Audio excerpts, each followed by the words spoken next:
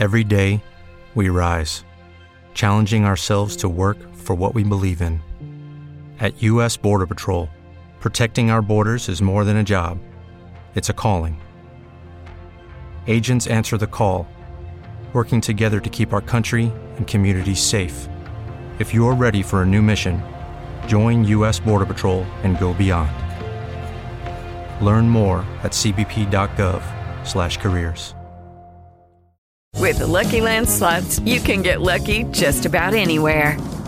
This is your captain speaking. We've got clear runway and the weather's fine, but we're just going to circle up here a while and get lucky. No, nothing like that. It's just these cash prizes add up quick. So I suggest you sit back, keep your tray table upright, and start getting lucky. Play for free at LuckyLandSlots.com. Are you feeling lucky? No purchase necessary. Void where prohibited by law. 18+ terms and conditions apply. See website for details. Jim Dickinson's Head by Harold Ward.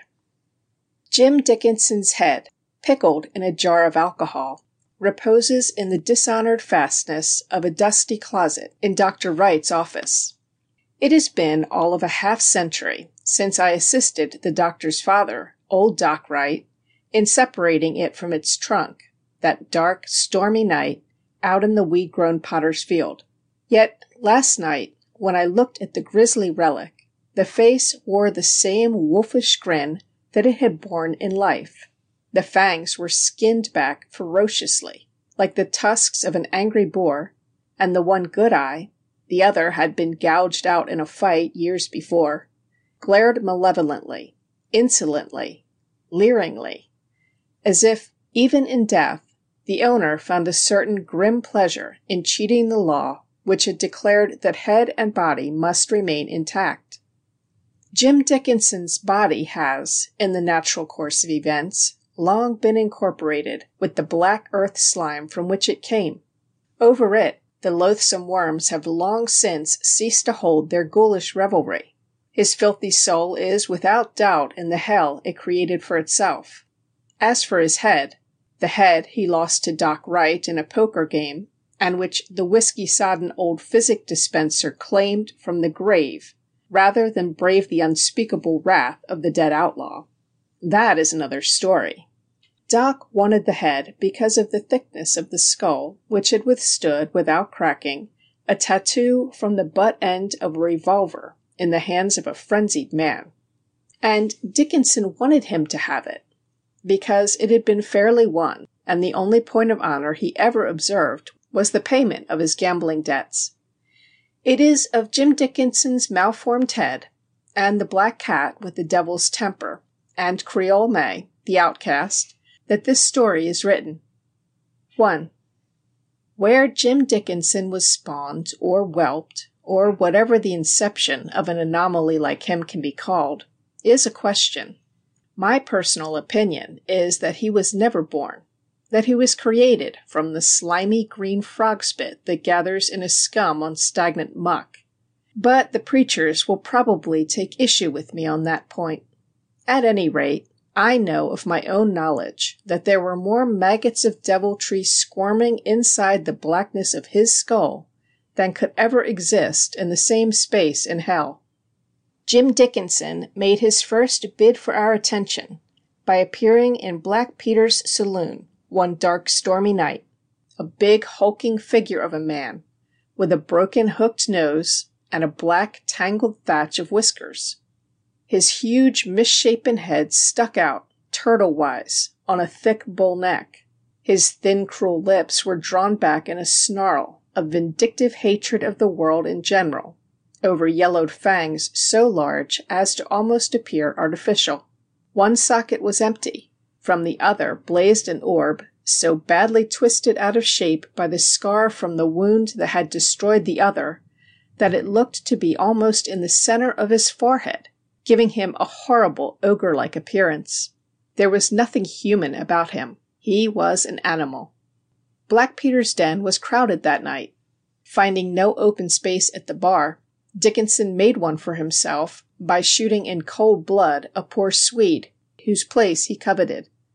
Before the murmur of anger and astonishment had fairly started, he stepped across his victim's twitching body, to the blood-bespattered bar and downed the liquor which the latter had just poured out. His baleful eye gleamed from under his mop of hair, challenging the world to dispute his right. The Swede was a stranger in the camp, and the ferocious cruelty and simian-like appearance of the slayer was such as to make the average man think twice before taking up a dead man's quarrel. Where he had come from no one knew, nor did his attitude towards the world at large tend to encourage familiarity. By that one venomous deed he became the bully of the camp. From then until his death he held his sway over the scum of the earth that had gathered there by sheer devilishness and wanton cruelties. He was a thief, a crook, a gambler, and a red-handed killer, a beast, a thing of evil. The only sense of decency he had was in the payment of his gambling debts. He would murder a man in cold blood without a pang of remorse in order to filch from his pocket the money with which to pay a debt of honor. His philosophy of life was as warped and crooked as his twisted soul, and yet we allowed him to live because we feared him. Take the affair with the gang from Devil's Gulch. Originally, there had been 6 of them pitted against him as a result of some mix-up with one of the partners. By shooting straight, Dickinson whittled the number down to 3 before they caught him at the edge of camp with a bullet through his leg and a horse that dropped dead in its tracks. He had no friends. He expected no assistance. Those of us who were at leisure gathered around to enjoy the spectacle and to see that the strangers handled the affair in a strictly ethical manner. The only tree in that part of the state was a stunted cottonwood, the lower limbs of which were but a few feet above his head as he stood erect. His gun was empty, and he was apparently exhausted. Hence, they attempted to send him into the presence of his Maker without going to the trouble of binding him, thinking no doubt that he would die game and save them any unnecessary trouble. They were not as well informed on the general cussedness of the man, however, as they should have been, a fact which resulted disastrously for the visitors. For Dickinson, instead of giving up the ghost without a fight, made a mighty leap and seized the lower limb with both hands, taking the strain off his neck. Doc Wright, drunker and more vitriolic than usual, was among the spectators. The dissipated old reprobate chuckled gleefully and hammered the outlaw smartly over the knuckles with his cane. "Leggo that tree," he yelled. "Why the hell can't you die like a man, you yellow dog? You're trying to cheat me out of your head." With the speed of a panther, Dickinson hung by one hand, slipped the noose over his head with the other, kicked one of his captors in the face as he hung there, and vanquished the other 2 in a fair fight, fists against gun. And when he had completed the job, he humbly apologized to Doc Wright for not allowing them to hang him so that the bone setter could claim his honest winnings. 2. To cavemen like Jim Dickinson, love comes but once, and in ways that are peculiar and dark. That he loved Creole May in his own fashion, there is not a doubt, and, like his aboriginal ancestors, he demonstrated his affection by beating the lady of his choice whenever opportunity offered. And she, recognizing in the subtle way that women have, that his display of brutality was only a cover for the flame of love that smoldered in his heart, took her beatings, whimpering but uncomplainingly, and, seeking an outlet for her feelings, lavished her affections on Michael. Michael was an ugly brute of a cat, black of fur and short of temper. In short, a feline double of Dickinson. Dickinson hated him with a deep, jealous hatred. Hated him because Creole May loved him. With the peculiarity of a woman, she treated her lord with humbleness and humility, fighting his battles and cooking his meals in a true wifely way, until he laid hands on the cat. That she would not allow. And Dickinson, loving the swarthy strumpet who shared his bed and board, feared to vent his feelings on the animal, lest he drive the female creature from his side. Cheetah, the squaw, who was reputed to be a witch, had warned him against black cats, warned him as she cursed him for the killing of her husband, Dickinson sought to close her mouth by knocking her down, but she refused to be silenced. "It'll get you, curse ya! It'll get ya!" she howled, shaking her skinny fist at the one-eyed man. "A black cat'll be the death of ye. A black cat'll send you to hell, and spit at you while you're roastin'. Damn ye, you spawn of the devil!" In self-defense, he was compelled to choke her into unconsciousness, but her screams still echoed in his ears. Nor could he drown them in drink, for the maggots in his head were the kind that alcohol stimulates rather than deadens. We had our priest, Father O'Loughlin, a warm-hearted little chap who sought, with every means at his command, to regenerate the place and bring its inhabitants into the fold. He met with scant success, to say the most. But he persisted, and because he was a man among men, measured by men's standards, he gained our respect and love, even though we refused to follow the cross. In some mysterious manner, Father O'Loughlin learned that Creole May had once been baptized in his faith. Immediately, he set about seeking a way to win her back to the church. But she had slipped too far down the scale of righteousness and virtue. She gave no heed to the messages the good padre sent her, time after time, begging her presence at the little church in the valley, with its cross of spotless white. Of two evils, she had been taught to fear Jim Dickinson worse than the threat of hell. And Dickinson, his soul already forfeited to the devil, and his head honestly lost in a poker game, waiting only his death to be claimed, forbade her responding to the priest's appeal. But to the latter, she was a brand to be plucked from the burning, and after several weeks had elapsed, he determined to visit her in person and appeal to her better nature. For Father O'Loughlin loved humanity, and to him none had dropped so low that he could not be saved. On the evening selected by Father O'Loughlin for his visit, Dickinson, who was violently jealous, having been called away on some expedition outside the law, had taken precautions tending to keep any of May's admirers away from the cabin by planting a bear trap in the dirt just outside the door. To this, May submitted dumbly and without bitterness. She was a woman, and her philosophy taught her that a woman is the rightful prey of the man strong enough to take her. The method of taking did not enter into her thoughts.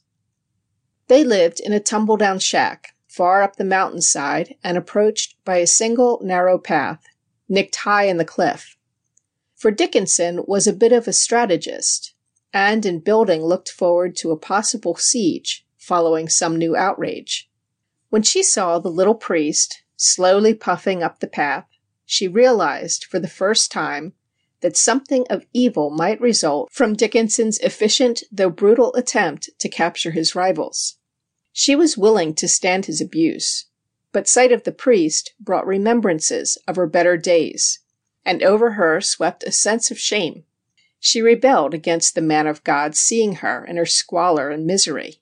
There was no way to flee, for the path over which he was approaching was the only way from the place, and that path would bring him directly into the jaws of the trap. Creole May, for the first time in her long career of shame and sorrow, was panic-stricken. There was but one door to the shack. To dodge out of it, even in the dusk of the swiftly falling twilight, would betray her presence to the visitor. Nor was there a bush or a rock in the vicinity, behind which she could take refuge. Yet she could not remain. She was not given to analyzing her sentiments. She had a vague feeling that she was not fit to meet the man who represented, in that wild territory, the church of her innocent youth, not for the punishment he might bring, for she knew that he brought only a message of love, but as an erring child fears the parent who governs by kindness. Physical pain she could endure, but she knew that Father O'Loughlin ruled his flock by love, and love, except the love she lavished on Michael, was missing from her strange life. So, like a child caught in some mischievous prank, she peeped around the doorway and watched the head of the priest just appearing over the little knoll. Her foot rested on the chain, which, fastened to the bed and dragging across the floor, was attached to the bear trap. To leave the snare in its present location meant injury to the priest. Even if the jaws did not break his leg, Dickinson might return ere she could free him, and Dickinson, in a jealous rage, cared nothing for God, man, or devil. He might even kill the good father. In spite of her fear of Dickinson's vengeance over the removal of his snare, the religion of her girlhood surged forward in her thoughts. Father O'Loughlin must be saved. To think was to act. Hastily grasping the chain, she gave a mighty heave and pulled the trap out of the dirt and dragged it into the house. Pulling down the blanket on the battered bed, she laid the trap on the mattress and laid the covering over it again. Then she dived hastily under the bed, just as she heard the priest's step outside the door. Father O'Loughlin, receiving no answer to his repeated rappings, turned sadly and wended his way back again down the mountain path. With fear and trembling, Creole May listened to the Padre's retreating footsteps.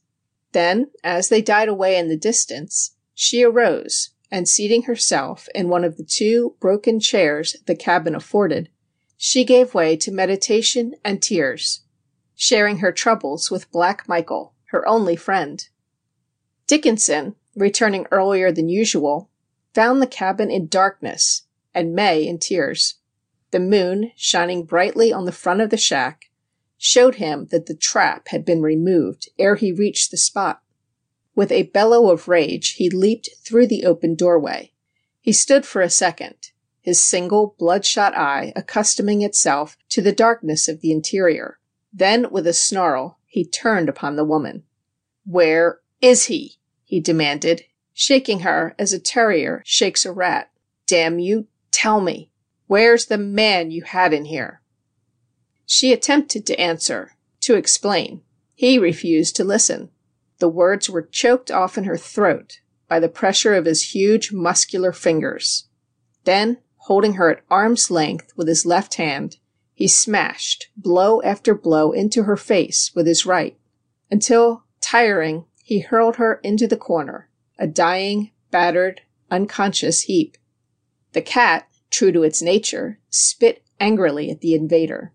Roaring like a maddened bull, Dickinson aimed a kick at the animal. Michael, attempting to dodge out of the crazed man's way, became tangled between his legs. In the darkness, Dickinson stumbled and fell, sprawling across the bed. His huge head struck the trigger of the bear trap hidden beneath the blanket, squarely and with the force of a battering ram. The jaws flew together with a snap, closing about the thick neck with a grip that had been made to hold a grisly king. Dickinson threshed about spasmodically for a second, his eye bulging out of its socket. His finger worked convulsively, then, twitching slightly, he lay quiet.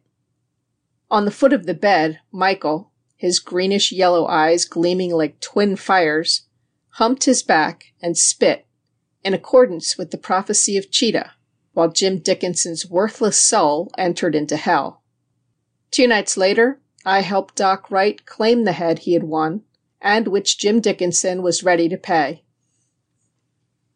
End of Jim Dickinson's Head by Harold Ward. Lucky Land Casino, asking people, what's the weirdest place you've gotten lucky? Lucky? In line at the deli, I guess? Aha, in my dentist's office. More than once, actually. Do I have to say? Yes, you do. In the car before my kids' PTA meeting. Really? Yes. Excuse me, what's the weirdest place you've gotten lucky? I never win and tell. Well, there you have it. You can get lucky anywhere, playing at LuckyLandSlots.com. Play for free right now. Are you feeling lucky? No purchase necessary. Void where prohibited by law. 18+. Terms and conditions apply. See website for details.